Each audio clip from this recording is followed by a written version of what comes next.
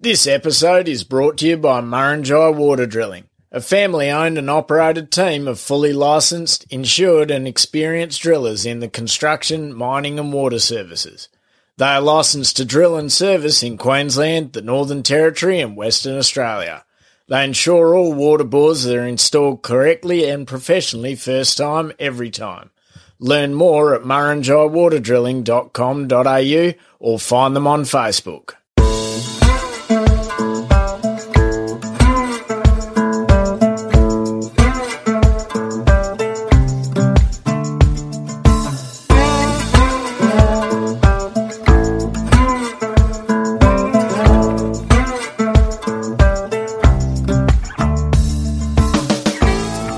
You're listening to the Central Station podcast, where we bring you true stories of what life in the outback is really like and why many wouldn't live anywhere else. So pull up a stump, pop the billy on, or crack a cold one as we talk to the men and women who call some of the most remote parts of Australia home. This podcast is brought to you by Ariat Australia, the perfect choice for the tough jobs. Ariat boots and clothing work hard, look good, and are so comfortable there's never a need to slow down. Visit ariat.com.au today.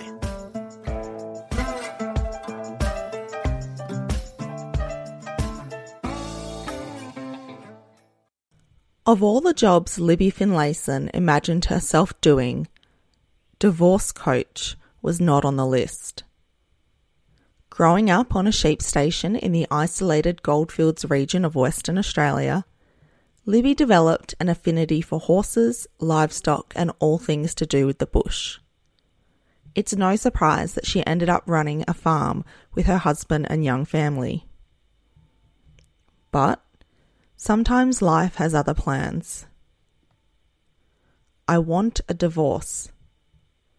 Those 4 words spoken by her husband changed Libby's life irrevocably, and in this episode we are truly privileged to hear Libby speak about it with such candour. We explore the differences between urban and rural divorces, how Libby's upbringing influenced her recovery, and how she rebuilt her life and found a whole new career. Before we get into this episode, I'd like to recommend another podcast series to you. One where I first heard Libby's story. It's called Courage Unravelled and it's produced in Western Australia. I'll pop a link in the show notes, so make sure you go and check it out.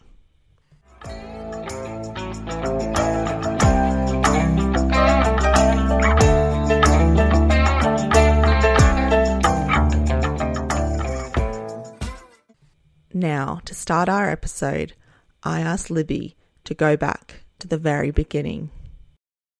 So I had 2 brothers and we were surrounded by boys a lot. I was a real tomboy, much to my mum's disgrace. So she was always wanting to me wear skirts and look pretty, and all I wanted to do was get into boots and jeans and be out there. I was really good at kicking a football as a kid, and I just wanted to be out there. I wanted to do everything the boys did. I was probably more in love with the station life than my brothers were.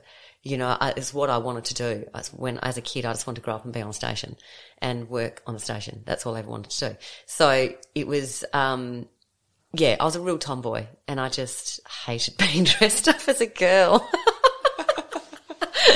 Oh, what's the age difference there? Because in my mind, I'm picturing you as the baby of the family. No, I'm the middle child, the apparently middle difficult one. So, but I was the only girl, so I figured myself not difficult because I didn't, I wasn't the middle one trying to get the attention, maybe because I had it because I was the only girl. I don't know.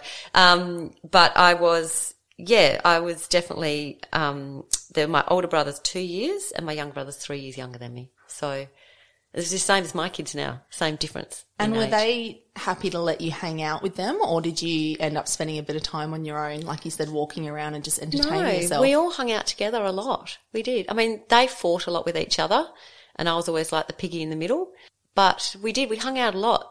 Yeah. And my cousins were down the road, so they were only sort of half-hour drive. And so we used to do a lot of swap-overs and we hung out with our cousins a lot as well. So we weren't always just on our own. And we always had workers around. We used to follow them around and do things, So we were never lonely. I was never lonely. I've never found myself lonely when I'm out when I'm in the outback, you know. I know you had your brothers on the station with you and cousins not that far away. I was actually quite surprised just then when you said they're only half an hour away, knowing how remote you lived. But you're fairly outnumbered with adults, and that's something a lot of station kids are kind of a different breed because they spend so much time with adults. How did that impact you, do you think? That's a really good question because I've never thought about that before. And I don't really know. All I know is that the adults worked, you know, so there was always work to be done and they were always off doing something and we used to just go with them.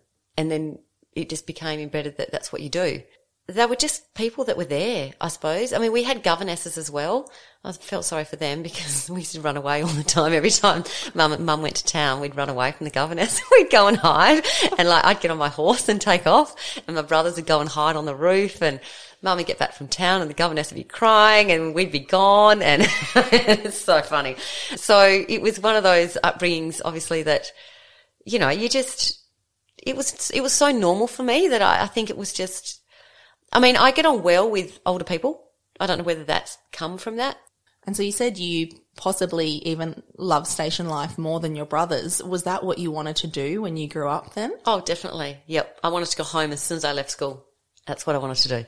Unfortunately, we sold the station for very good reason in my last year of school. So when I was at boarding school in year 12, Mum and Dad sold the station and they moved to Kalgoorlie for a while. And that really hit me hard. I was very devastated about leaving. I was super homesick about leaving. And I think that's what inspired me to then go and work on other stations. And I was like, okay, well, I've got to go and work on other stations now and do what I love elsewhere and get the experience. And I really wanted to work with cattle. And because I was such a horse lover, you know, cattle and horses go together. So for me, it was a win-win, wasn't it, going to a cattle station? So I wanted to go and do that. So I did. So what was it like going up to the Kimberley? Oh my God, it was fabulous. I love the Kimberley. Absolutely love it. It was just the most beautiful place. And as I said before, you know, I just am so in love with nature and animals and everything. And it was just the most amazing place. And I didn't realise how amazing it was.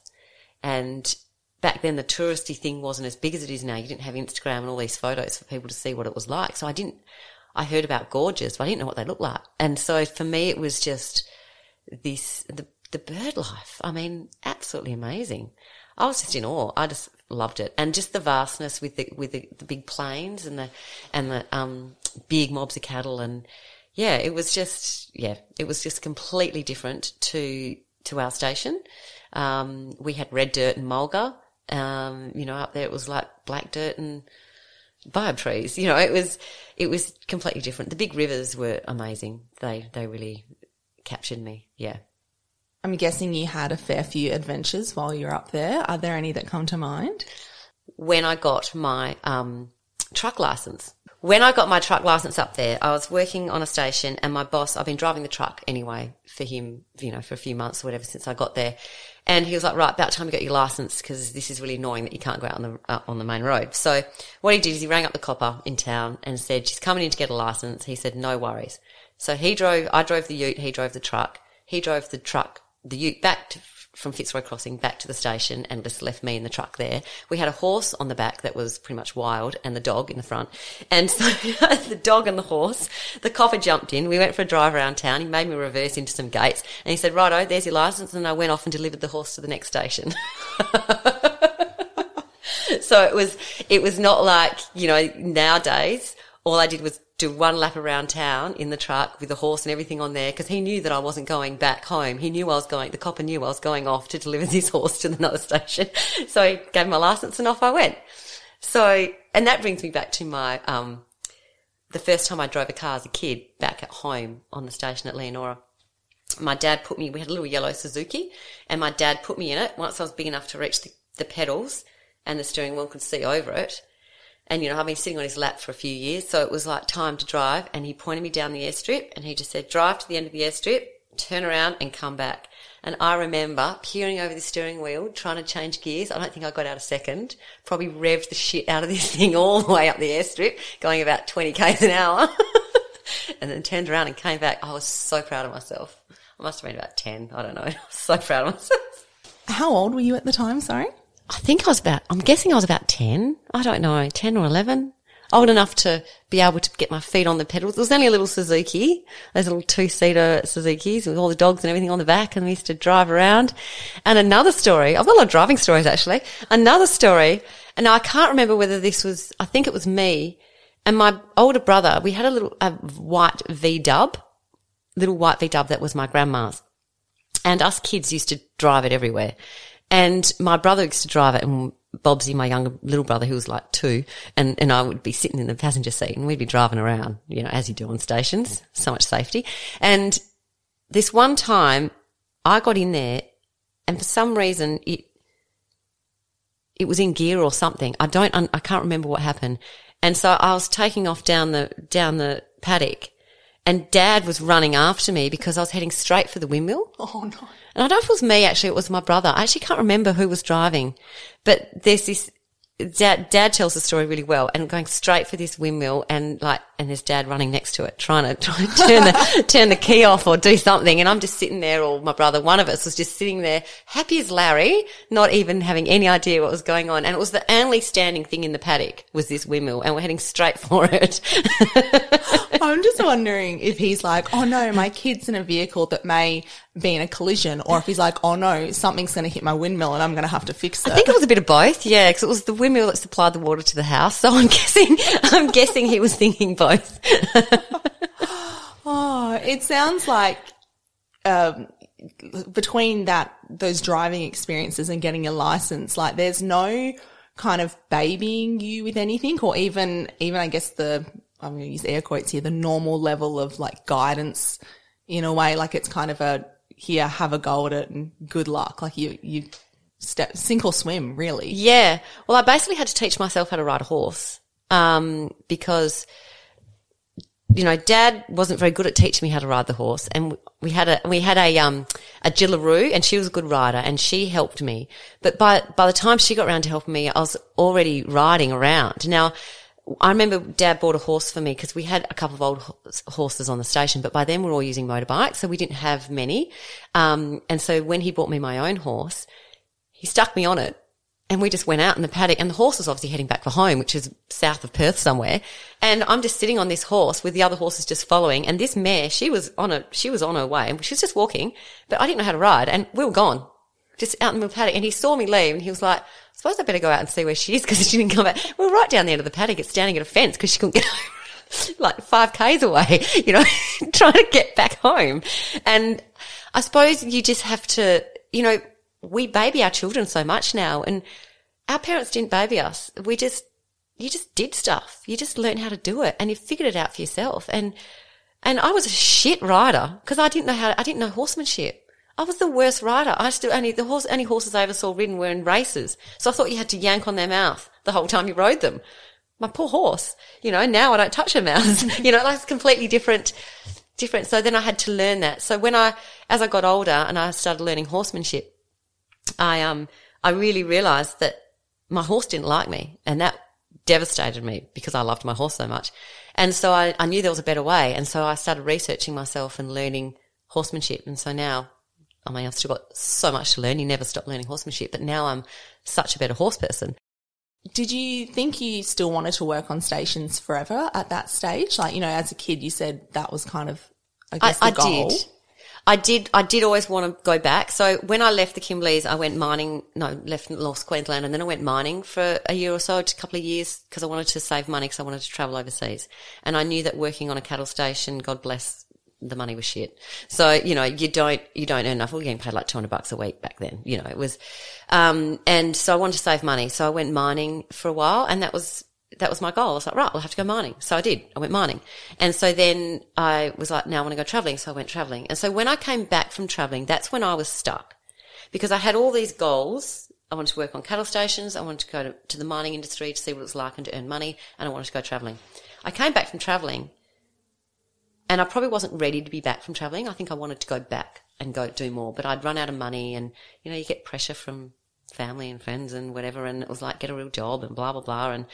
And God bless my parents. I love them dearly, but they discouraged me greatly from going up north or following my real dreams.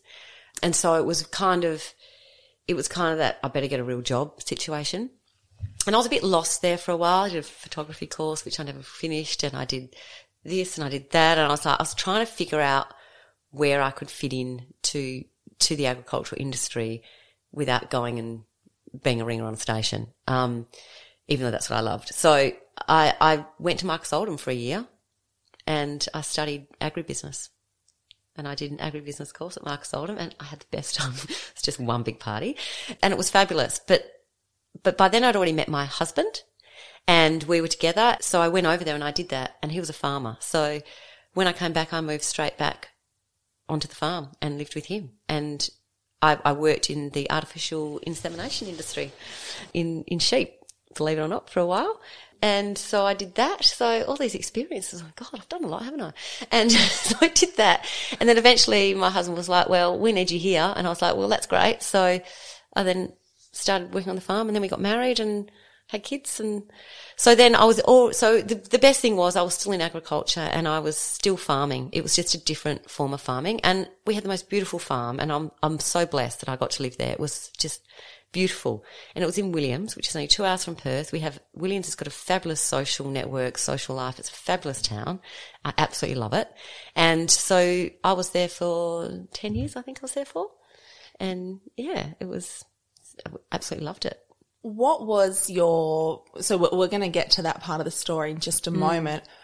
Before things changed, as I'm sure people have just picked up on because you're not there anymore, what was life like, and what was, I suppose, your vision and your plan for life? It's a good question, because I think my vision at that stage was, right, we're farming. This is what we're doing. You know, it's his family farm, but I'm now a part of it. We're going to build this together, you know, slowly building the farm as his parents move off, we take over, that sort of thing. And so my vision was that I was going to be a farmer, and our kids were going to be brought up on a farm. And I also wanted to be a horse trainer. I wanted to do more training of horses and incorporate that once I had little kids at the time. But as the kids were getting older, I was like, right, once my youngest is at school, I'll start taking on a few horses and starting them for people, or, you know, re-educating a horse or whatever. And so that was one of my dreams. And my other one was, because we had this farm, my mother-in-law had this beautiful garden, and then I took it over. And I'm a garden lover. I'm actually a horticulturalist as well. I didn't tell you that, did I? So I feel like it's a hat, and you just keep pulling out all these little stuff out, don't I? And so my plan was to put this garden into open garden schemes in like 5 or 10 years or whatever, 5 years, when the kids were a little bit older, so that I had the time, because I just expanded her garden. So my mother-in-law and I had a really close relationship, and we both loved this garden. We had a grass tennis court and beautiful cottage garden around the farm. We had lots of water, so we were able to do that where we're living.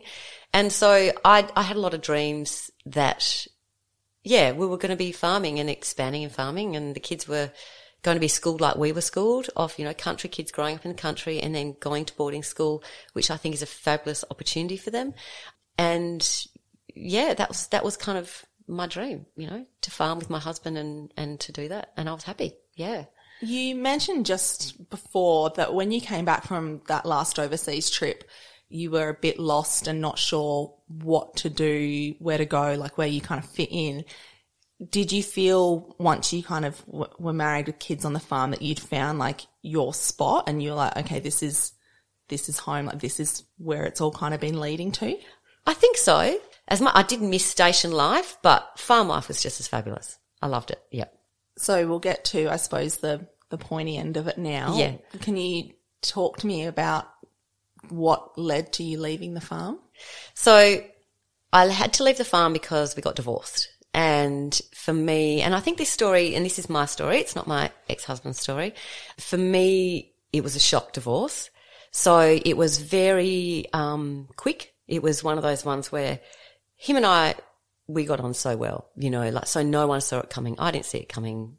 No one in our family saw it coming. None of our friends saw it coming. We got on so well. Well, I thought we got on so well, you know, we did get on well. But I think what happened, if I look back at the breakdown of the marriage, people change, and he was changing in a way that I wasn't, I suppose. You know, I probably changed. And so I suppose whatever it was that led him to change his mind, we had 3 kids, but whatever it was that led him to change his mind, he'd been building up. And it had nothing to do with the fact of how we got on. We weren't fighters. We didn't have all these underlying issues. It was, he just wanted to change his life. And so from my point of view, it was totally devastating because I knew nothing about it. And so by the time I found out about it, he'd made up his mind. So he didn't tell me years earlier, I'm not feeling the love. I think we're in trouble or anything like that. So by the time he told me, he was gone. And so that shock wave for me is probably the most devastating thing that's happened in my life, which makes me pretty lucky because a lot of people have a lot worse things going in their lives than that. So, I don't want any sympathy from this story. It's more about just telling the story of how divorce can shape someone and how it can devastate your life and how the grief is the same as death when it's in that situation. So, yeah, so my life had to change, and it was very scary, and I felt very vulnerable, and I felt very scared. Yeah. Well, we did discuss this off air before we started recording, but I want to be very mindful and to make it very clear to everyone listening that we're here just to discuss your experience and not that of your husband or to make any judgments. And yeah, we're purely discussing and learning from your experience today because we're so lucky that you are being so generous with your time and being so candid with your story. So yeah, I just wanted to make that clear in case the next comment, sounds like a dig, but essentially from my understanding, it's like the rug was pulled out from underneath you. And what we're going to discuss now is how you kind of picked yourself back up and dusted yourself off. And it sounds very simple when you say it in that way, but this is something that people can have the rug pulled out from underneath them in all sorts of different ways and shapes in life. And the way you've done it is very inspiring. I suppose before you can get to that point though, where you are today, there's a lot that you're going through. What were those first few months like? Oh, they were fucked. Can I swear on here? Yeah, absolutely. I like swearing. I swear a lot. Yeah, they were fucked. I can't put it any other way. It was just devastation. It's loss, it's fear, I'm going to cry, think about it, but it's just really devastating. Yeah. I still get upset, which is really fucking annoying. No, I think it was a sense of loss of not just my husband, who was gone quite quickly, even though he didn't die, he was still there. It was a loss of everything that we had together as well.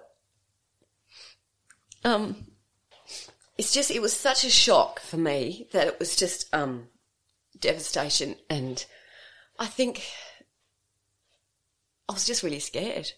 Not only did I lose my husband, but I lost my farm, my community, a lot of my animals. It was just...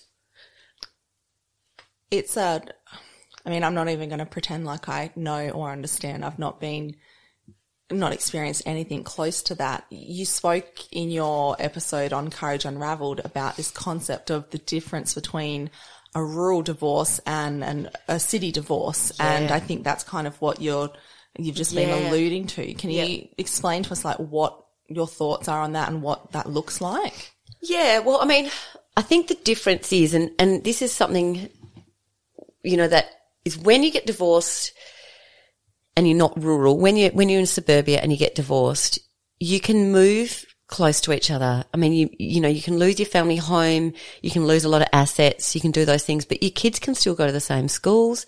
They can still live in the family home in a lot of instances, not all of them. They don't move away from their friends. You don't have to give up your pets. There's just all of those things. I had to give up that garden that I was so in love with. When you're in that environment and you have to leave it, you don't get to make any decisions. And I think that's what's really hard is when one person makes all the decisions. Okay, now this is nothing against my ex-husband. I love him dearly. He's a beautiful person and he's a great dad. But he made all these decisions to change his life, and it affected so many people. And no one else gets a say in that. And that's that can be really hard to deal with. Yeah. And in the city, I think you can kind of manage it to live near each other, have the kids week about, whatever it is. So when I left the farm, I could have moved into town, but that would have killed me. I couldn't have lived in town knowing that he's just out there. You know, he ended up selling the farm, which he was always going to do. That was, I mean, when he told me he was leaving me, it wasn't just me. He was wanting to get out of farming, all of it, didn't want to work family, didn't, you know, he just wanted to change his whole life. So there was a lot more to it than just our marriage. But you know, so, and I don't blame him for that. Like if he felt he needed to do that to change his life, to make him happy, then who am I to tell him no? But the problem with these situations is one person has to make these decisions if they want to change their life, and it affects just so many people. And you know, it just makes it really hard. Really hard. I think you're spot on with this idea of how different a rural divorce and an urban divorce is. And not to say that one is easier than the other, or, you know, like it's not comparing them in that way. But when you live together, but where you live is tied to your life and your income and your business, and it's, everything's just so intertwined, which when it's going good, like that's something that can make farming, like being a farming family, like that's one of the best sides of it, you know.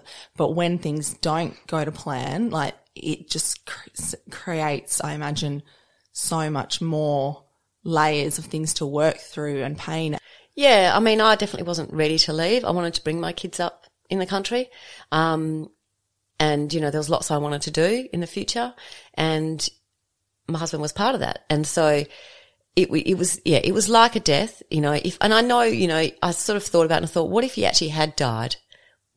You know, his father probably would have sold the farm anyway. But it's a different situation, and you still lose all that stuff. But then I don't know, maybe I would have stayed somewhere near Williams if it was that situation. It's different when they're still alive, and it's like they've died. You grieve like they're dead. And they come, and I remember this one incident, and this is nothing against him, but he came and got the kids because I was still in the house for a little while, when we first split up, until I moved. And he came and got the kids to take them for the weekend, and I just watched my whole family drive out the driveway. And for the first time ever, I was just in that homestead on my own, you know, for the whole weekend with no kids, no husband, no, you know, and I was just like, this is the weirdest fucking thing ever. And it's like when someone, I think for me, it feels like when you get divorced in that situation, it's like a ghost, you know, like it's like you grieve like they're dead, but they're still alive. It's like that ghost just comes and haunts you. And that took me probably about 4 years to deal with. I'm fine now, but I might not sound fine, but I am fine. But, it's, you know, it took me about 4 years to cope with that.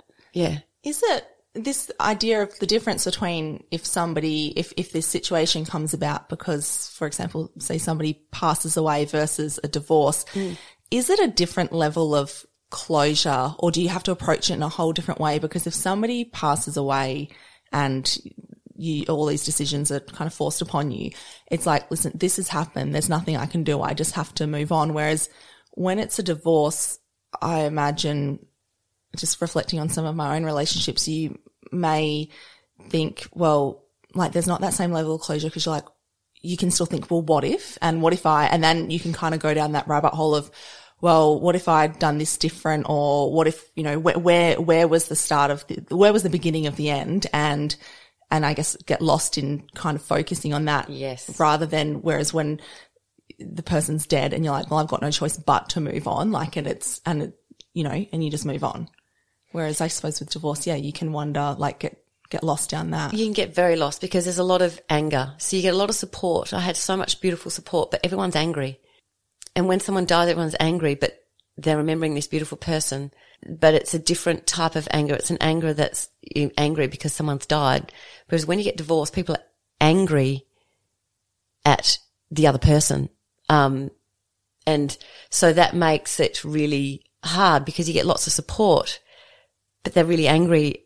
They were really angry. So many people were so angry at my ex-husband.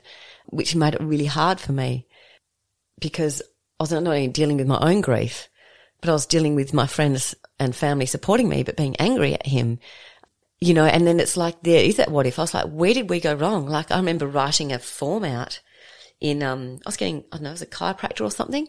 And, you know, they've got this list of questions and and one of them was something, are you happy in your relationship or something, which I thought was a weird thing, but it's obviously all to do with whatever's going on inside your body. And I was like, as I ticked yes, I remember thinking, I'm so lucky because I knew of a few marriages that were starting to get a bit rocky. And I was like, I'm so lucky that my husband and I get on so well. And that's what I was thinking. And it was only like 3 months later that he pulled the pin on me. So it was, you know, I had a lot of stuff just going on in my head that was like really, really like, well, how, why? I had like 4,000 questions of how and why. And he couldn't really answer any of them because all his answers were just normal, boring, generic shit. It was like, well, that doesn't make sense. Like, what do you mean I didn't do that well enough, or you thought I was going to be this, or you, like, I didn't even know that. Like, it was just, there was no underlying reason. And I've learnt now, especially since all my coaching training, there doesn't have to be an underlying reason. People do what they do for their own reasons and they don't even know why sometimes. So, you know, when someone makes that decision like he made, at the time he thought that was what was going to make him better or happier or whatever he wanted. But it's something that you can't change. You can't change people. You can only help people.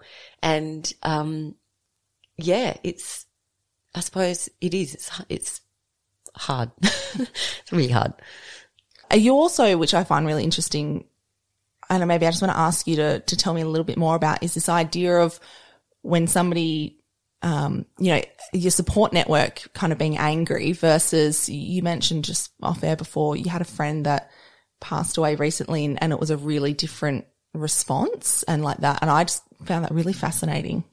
Yeah. So when someone passes away, there's a lot more, there's anger, obviously, a lot of anger, especially when it's cancer. But I suppose there's a lot of sympathy and a lot of support that continues. Like everyone rallies around the person who's lost someone. And I got a lot of people rallying around me. I'm not saying I didn't, but it's a different type of rally. And I really noticed this when I lost my friend, the difference between divorce and death. So for some people getting divorced, it's like a death. For other people getting divorced, it's a mutual thing and it's completely different. So what I want to explain to the audience here is that if you've got a friend or someone going through a divorce, the best way to support them is not to be angry at their partner, ex-partner, is more to try and just help your friend where they're at because they need that support just like someone who's lost a partner to death needs the support. It's a different kind of support, but bringing anger and, all of those bad feelings to the party doesn't help anyone, including the people bringing the anger. You know, it's not, we all have a right to feel angry and everyone feels angry. That's normal human nature. But when you try and take it out on someone and get really upset and get nasty about them, it doesn't help the person that you're supporting. So I think my advice to people out there is support someone without banging on about their ex and saying what a horrible person they are for doing what they've done, because it doesn't help the person going through it and it doesn't help the ex either. And it doesn't help the person saying it. You know, you don't want to be a mean person. Yeah. So I think, yeah, no one's ever mean about someone who's died. Yeah. You know, no one's ever mean about someone who's died. It's all loving and it's beautiful memories.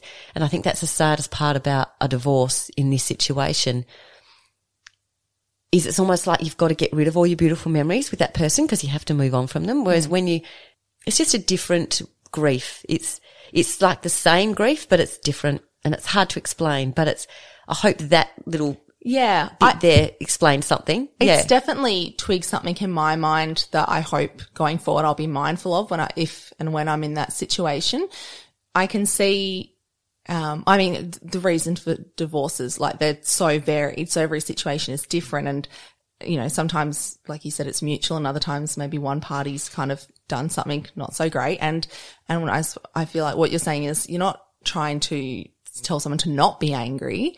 It's you can still validate them and their anger, but to a level, and then your support is kind of channeled into helping them move forward rather than dwelling on it and just kind of just ruminating in it. And then, like you said, it's especially if perhaps whatever's happens towards the end of the marriage. So say in your example, you had a great marriage and towards the end, your partner wasn't feeling, whatever. And there was, a lack of communication, which is, I suppose, not ideal, but is what it is. Do you, or was that saying throw the baby out with the bathwater? Like just because towards the end things weren't done, ideally or whatever, do you kind of write off the other whole relationship that you've had? Like, whereas I think that can happen because we can get so, again, look at me talking like a relationship expert. Everybody knows I'm terminally You're doing good. single. You're doing great. I know. I listened to enough of it. But yeah, you can get so caught up in those final moments or the, say if it's a single act or a series of acts or whatever, that it does kind of just taint the rest of the whole It does. relationship. Yeah.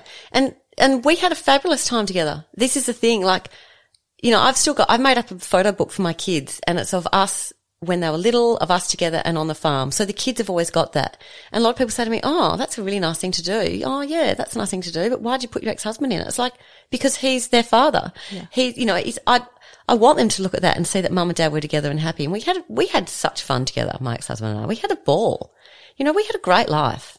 So I'll always remember that for what it is. And whatever's happened, I can't control. And it is what it is. And so it's that saying, it is what it is and it will be what it will be.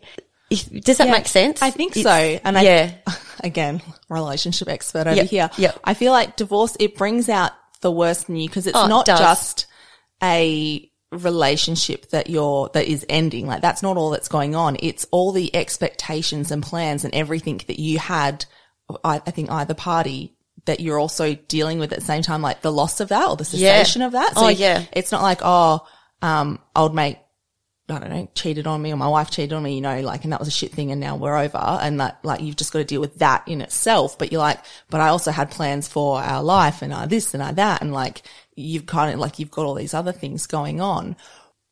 I'm just wondering, so you're so independent as a person, and then this is just an assumption on my behalf, but I know being in a relationship is very much a team thing.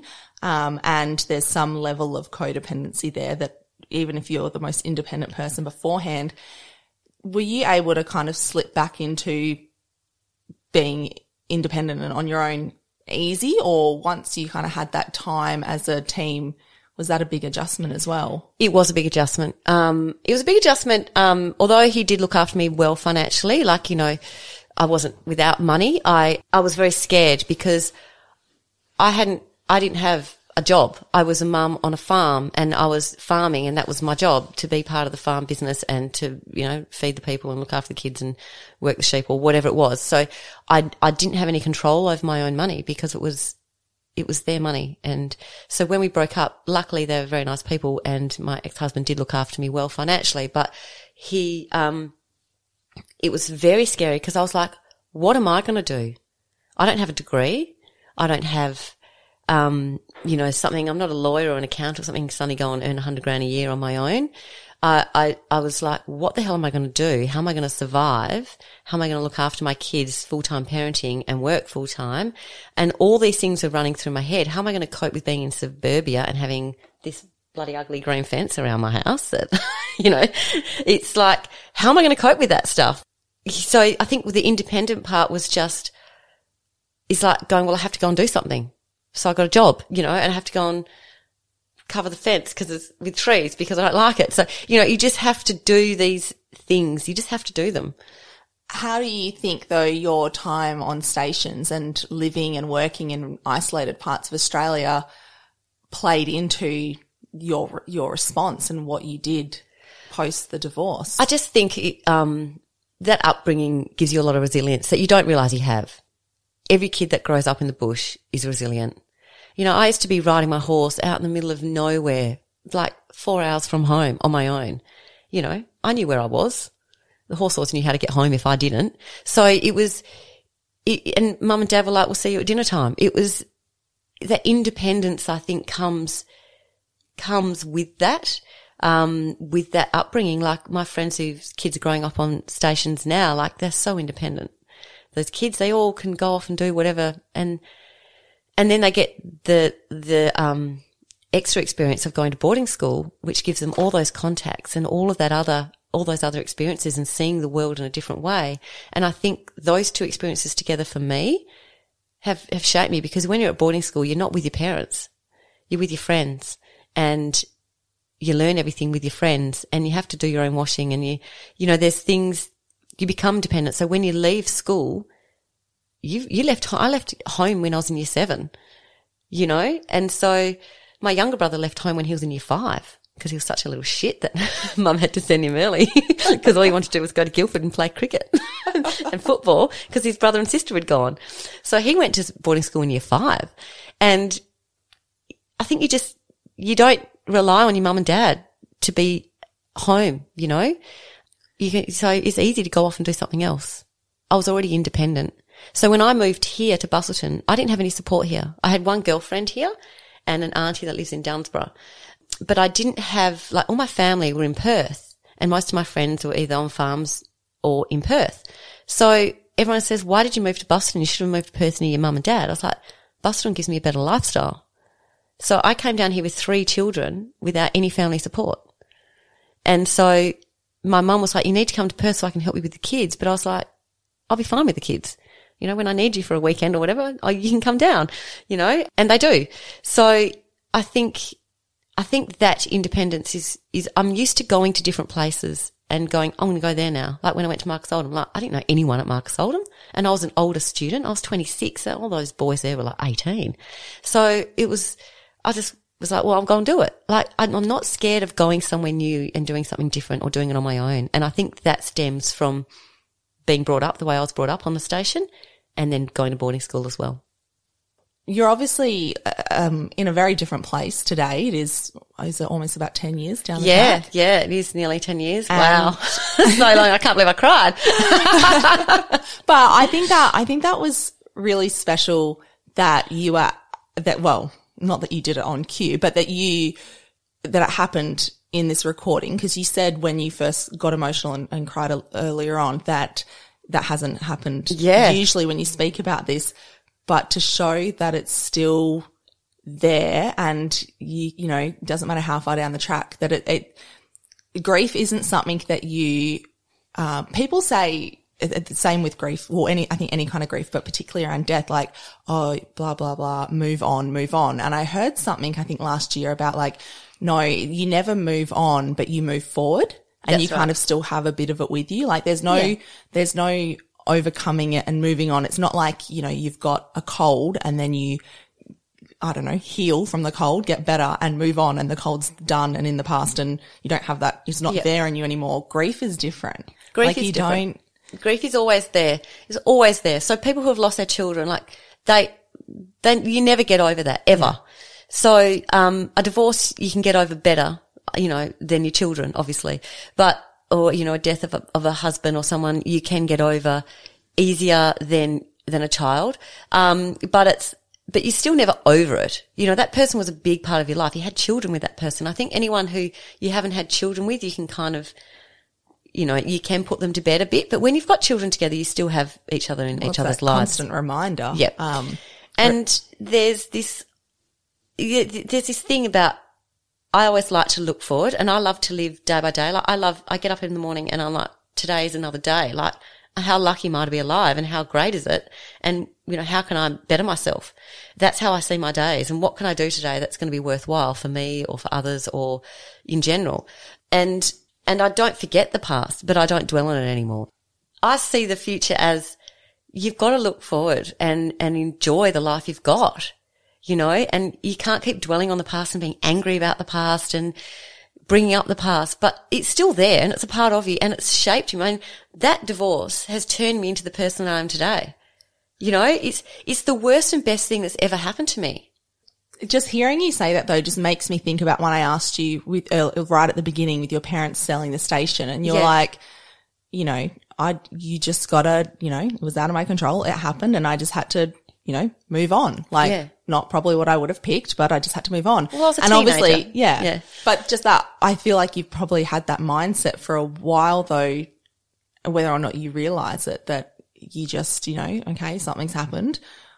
I've just got to keep moving forward. Yep. How did you, like, when was the turning point and how did you go from that period in your life that was change and grief to where you are today? Well, I suppose it's an evolving turning point.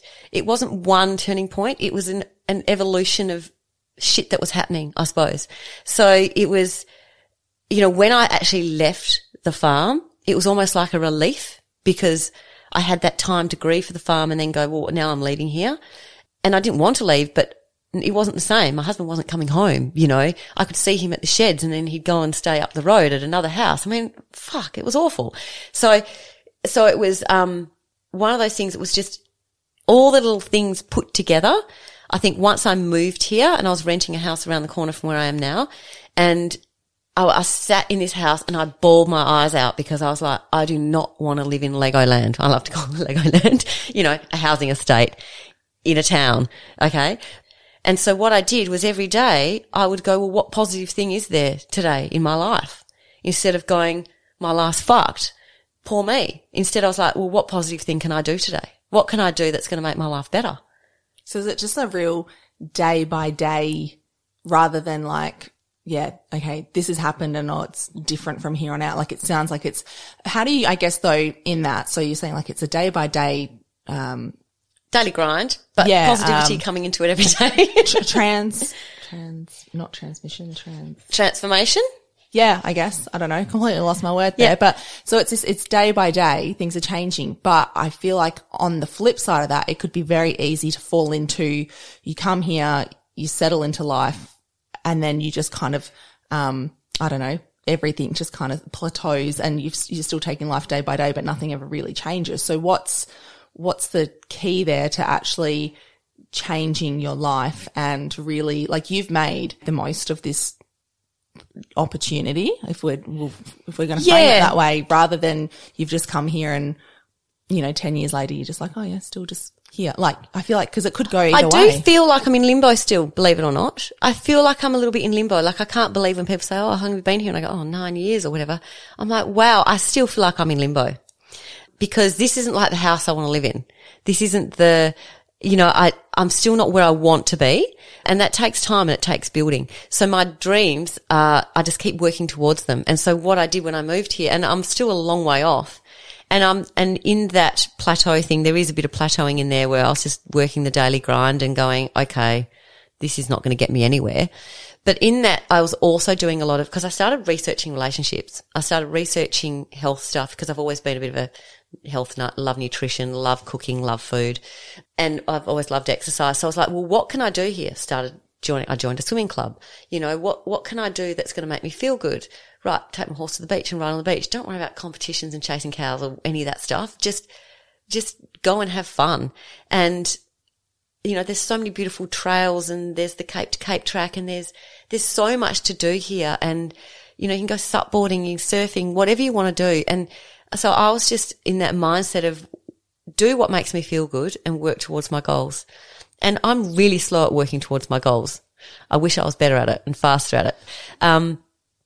So, you know, when you're trying to deal with children, because they're very busy as well, I've found that, you know, sometimes days would just go by and all I've done is my daily grind job and chase my children. And I haven't worked on my business and I haven't worked towards my goals or whatever. So it is a to and a fro. It's like you know, some weeks I'm really good at it. Some weeks I'm really bad at it. Just to be, like you talk about, to be so motivated to go and do your exercise and go, like you said, take your horse to the beach for a ride, go back and study. What are the things that you found really important for you? And also and to have goals, like, I know sitting right in the room with us right now is a vision board with goals on it. Like, is it, I know, I'm sure it's different for everyone, but for you, was it about like explicitly writing or saying something down and that kind of makes it a reality, rather than just kind of having an idea in your mind and then realizing in 3 years' time you've never actually done anything. Whereas if you've got it written up on the fridge, it's different. Like, I've had to train myself to write things down. So I've never been good at writing things down. And then through my divorce, I used to write my ex-husband letters. If I go back on my computer now, I'll probably cringe at every one of them. But I used to write these letters. I never sent them because I had to get it out. And it's the same with like my vision board. If I can see that every day, it's going to promote me to actually do some work on my business, to actually work towards my goals. And I see it as I don't want to be stuck in Legoland for the next 20 years and still working for a $28 an hour job, you know, doing whatever. I want to be somewhere. I want to do something with my life that means something. And since I started coaching and I see the change in my clients, that gives me more motivation because I see them change, and that's so gratifying for me. When I see someone go from feeling like shit to feeling fabulous and I've helped them on that journey, I just think, why would I want to do anything else? You know, and it gives me the motivation to keep going. And I think exercise gives me motivation because if I exercise, I have energy. I've always been a high energy person. You speak to my friends, I'm always that high energy one that's the last to leave the party. So I think that comes naturally to me, but it's probably stemmed from that upbringing of always being physical as well. And I eat well, and food can make a big difference into how you feel. And that's something else that I teach my clients. So I suppose it's, my how and my why is I went from, I suppose, feeling secure and loved and like everything was going to be okay on the farm because we had each other and the business and the farm and the kids and to being on my own to going, I have to make something of myself. And if I don't do the work, nothing's going to change. So I have to do it. I don't know. I think it comes down to the life that you've led, the life that you've got, you know, and making those changes. Like if you're not happy with the way you are and the way you feel, then you need to do something about it because no one else can do it for you. Yeah. That's probably my thing is that no one else is going to do it for you. You can't rely on your partner to make you happy. You have to rely on yourself to make you happy. In your episode on Courage Unraveled, there's something you said that really has stuck in my mind, and it was about this transition from, I guess, life before to life after, is that you said, like, I figured it out on my own. Like I had to, I didn't have anyone else. Like I just had to figure it out on my own. And that made me really think of your time on stations, like particularly as a kid. What can you tell me about that? Well, it's a funny question for me because I never thought about my childhood as coming into it at the time. But when I think back, if you look back at all the times when you're a kid on a station that you were on your own, you know, you'd be sent out to do a mill run at the age of 12 or whatever, and off you'd go on the motorbike and you'd be off there doing a mill run on your own. Or, you know, I'd be on my horse on my own. So if something went wrong, you had to figure it out on your own. And I remember I had a horse riding accident. I don't know if this has really got anything to do with it, but my horse and I were just cantering along and we actually ran into the fence, like, you know how we had those clear wire fences, and we were going through the creek and obviously just got too close. I didn't see it in time, whatever. She tried to jump it. We both fell over the fence and her head came up and my head went down. So I broke my jaw, snapped both my mandibles and snapped here. And I also broke my arm and my right arm and just damaged my right knee. And I don't know how long I was unconscious for, but I got up. The horse was standing there next to me and I was like, I remember this really clearly. So I was just thinking, oh no, I've fallen off. Oh, my arm's broken. Okay, well, I can't get on my horse. I'll just have to walk home. And I was 2 Ks and obviously I had concussion. And there was a cocky gate. And so I just remember going, right, I've got to open the cocky gate. So I opened it and I was just like, Dad won't mind if I leave it open. Because obviously I wasn't going to be able to close it. He's not going to get angry at me because this is a good reason. And I walked the 2 Ks home with my horse, not realizing that my whole head was like a balloon and that I was bleeding in my jaw. And my mum's a nurse, and I remember walking up past the shearing shed up towards the house, and Mum was hanging out clothes on the clothesline. She saw me walking and she yelled out, "What'd you do? Fall off your horse?" And I went, "Yes."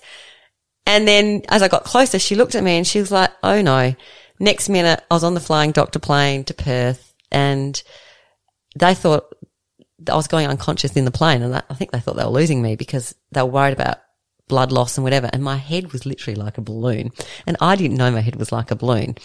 I knew I'd broken my jaw, and so anyway, that was, but it's that when I fell off the horse, and I know shock takes over and all those things, but you've just got to figure it out. You can't just sit there and hope someone's going to find you.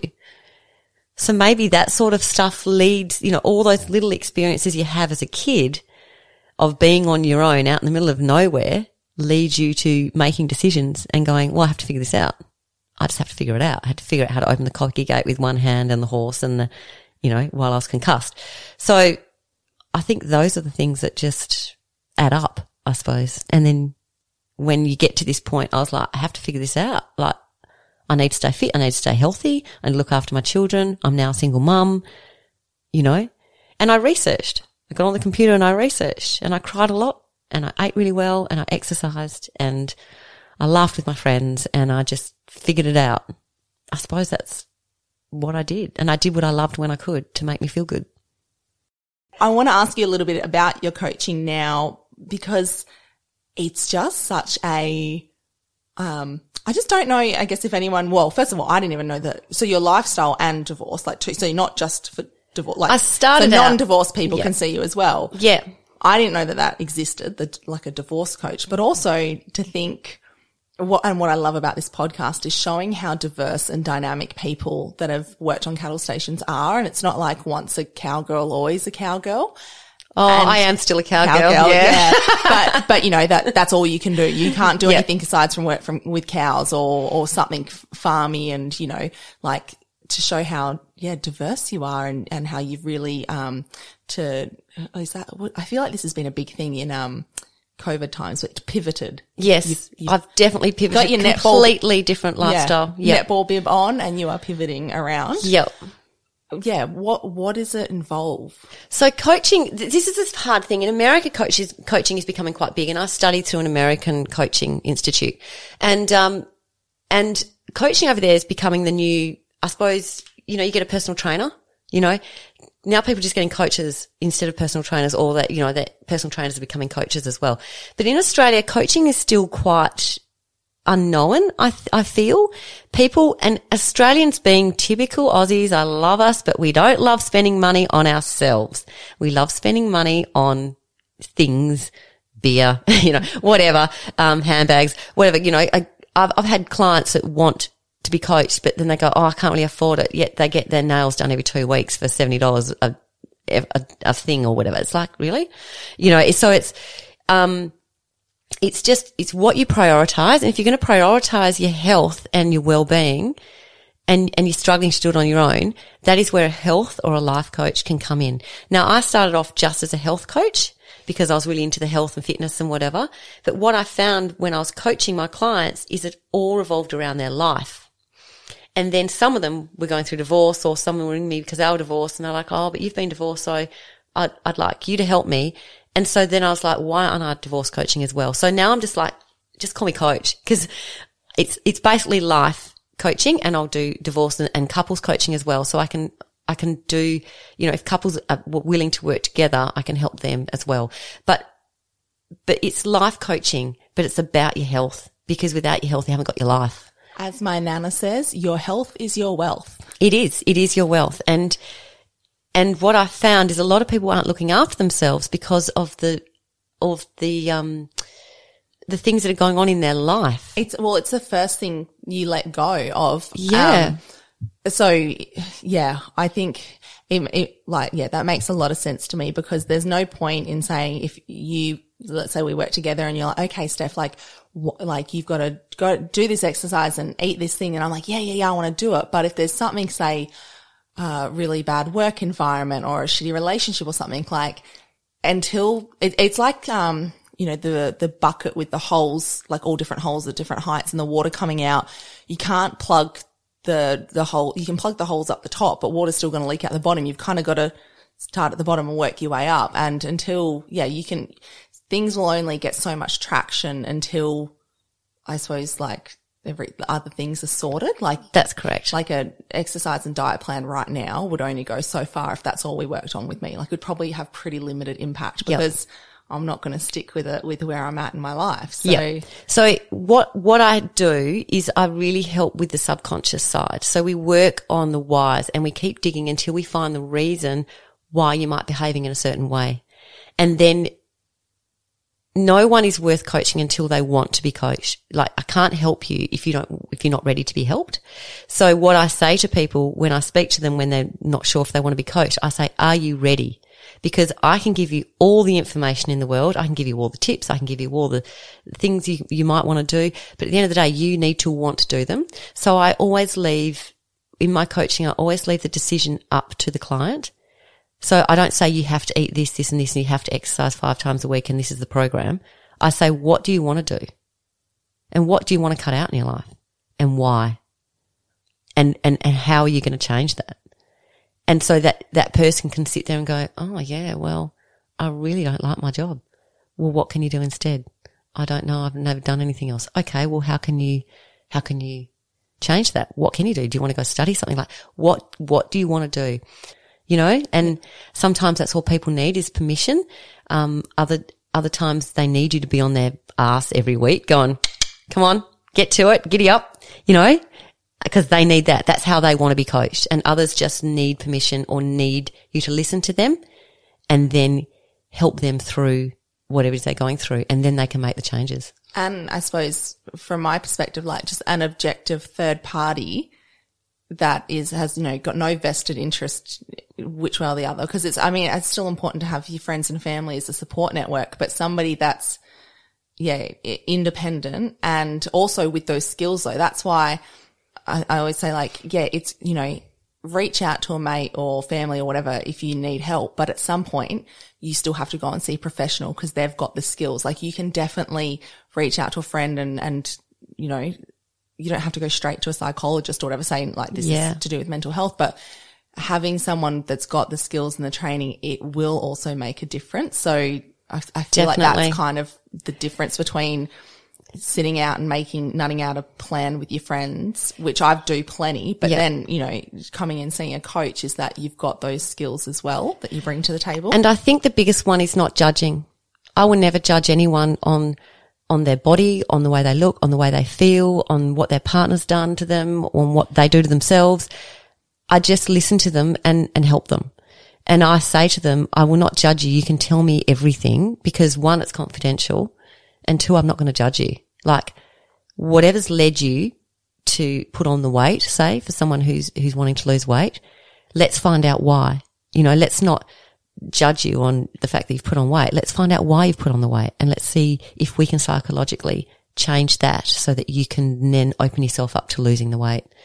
And some people are successful, some people are still very stuck. And, you know, like it's different for everybody. And I think in general, and what I learnt from being coached, because obviously I got coached while I was doing the course that you had to be coached, and it's the best thing I ever did. Paying to be coached and paying for that course I did was the best thing I've ever done in my life. Because it has changed me internally. It has made me realize how powerful I can be and how powerful everyone can be and how powerful just listening to someone and being kind can be and not judging people. You know, we all judge people and we don't even realize we're doing it. And I just don't anymore. And I'll go out with my friends and they'll start judging someone and I suddenly start seeing what they're seeing. Then I go, hang on, Libby, there's a reason that person's wearing that or doing that or whatever. Like, don't judge them. And I don't. And then I'll go and talk to them, you know, like you start seeing things very differently once you've learnt that. And the self-help stuff, you know, I would say to everyone, read a self-help book. It is actually good for you. I'm really curious now, what are your dreams now? I mean, we spoke earlier on, you know, you had the kids on the farm and the farming business and all that kind of stuff. Yeah. What does today's dreams look like? Oh God, they're all over the place. There's my vision board. I want to buy a farm. So there's number 1. So I can have, you know, my horses in my backyard and, you know, a couple of cows and sheep running around or whatever and a couple more dogs, etc. One of the things I've always wanted to do is a recipe book, and I'm struggling. I will admit I'm really struggling to get my head around doing a recipe book. I've got quite a few recipes written down and all of that, but I'm struggling to actually figure out how I'm going to do it and pay for it and sell it and just do it basically with all the photography and everything. But I've got in my mind what I want to do. I'm hoping before I die that will happen. Me too. Yeah. So anyway, I still want to do more travel, and at the moment I'm working on a relationship program, which I haven't got very far with, but I want to do a relationship program that anyone can do, and I need to see some good marketing people to help me with that. So, I'm working on that, but my dreams are just to live life to the fullest. That is my dream now, is to live every day happy. And when I say happy, I don't mean happy because that's not realistic. I mean fulfilled. Like there's always going to be sadness.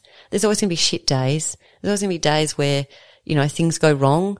And so I think for me, it's just about making the most and letting go of anything that goes wrong and acknowledging the way I feel and then moving on and going, well, how do I want to feel?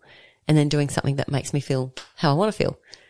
And if I can live my life like that and I get to do more travel and hang out with my friends and see my children grow up, and then, hey, what more is there? Like that's living, love it. So from where I'm sitting, I suppose you've come a long way since the divorce and developed so much as a person. And I imagine I'm making a huge assumption here that like you wouldn't trade like who you are today for anything else. Like, is that right? Like, no way. Yeah. No, okay, I wouldn't. I love who I am now. Okay. Yeah. I was like, that's a pretty big assumption to make. I suppose though the thing is, if you could be this person without having gone all through those things or just that particular thing, like maybe if you could swap it out for another life event that's going to bring you to this point, maybe you would, but obviously you can't. And I think there's an opportunity for anyone to get to the point where you're at or their own version of it without having to go through something massive. Oh, yeah. What would you, if you could go back in time and tell your younger self something, like what would you tell her to try and I guess get her to this point without having to live it? I think what I would tell her is to stay true to my dreams and follow them, because there was a lot of deterrent there of I really wanted to go to America and work with top horse trainers or Canada or somewhere, when I first left school, and it was another thing I wanted to do. And my bloody family again, I love them dearly, but I kept getting told to get a real job and don't go and do that and don't work with horses. There's no money in it and all this sort of stuff. And I didn't have the confidence, and you grow confidence. Confidence comes with experience. And so I think if I would say follow your dreams, stay true to what you want to do. And I say that to everyone now, like don't let go of it. And if people to tell you that's okay, they're only there to help you, but don't let anyone stop you. And I think that's what I would tell my younger self, because I think my life would be quite different. I mean, maybe not any better, obviously, but very different if I had really stuck to my guns on what I wanted to do instead of doing something because I thought I needed to, because that's what everyone else told me to do. From a coaching point of view, I would say to someone, I read a book called The Slight Edge. Someone Olsen. Anyway, it's probably the best self-help book I've read that really resonated with me. And the other one is The Subtle Art of Not Giving a Fuck. That's really good as well. If you've read that, you'll be smart. Yeah, it's so good. Anyway, and it's Jeff Olson. And what I learnt from that book is your path can be either, you can choose the path up or you can choose the path down by the actions that you take. So when I was younger, I probably didn't choose the path up enough.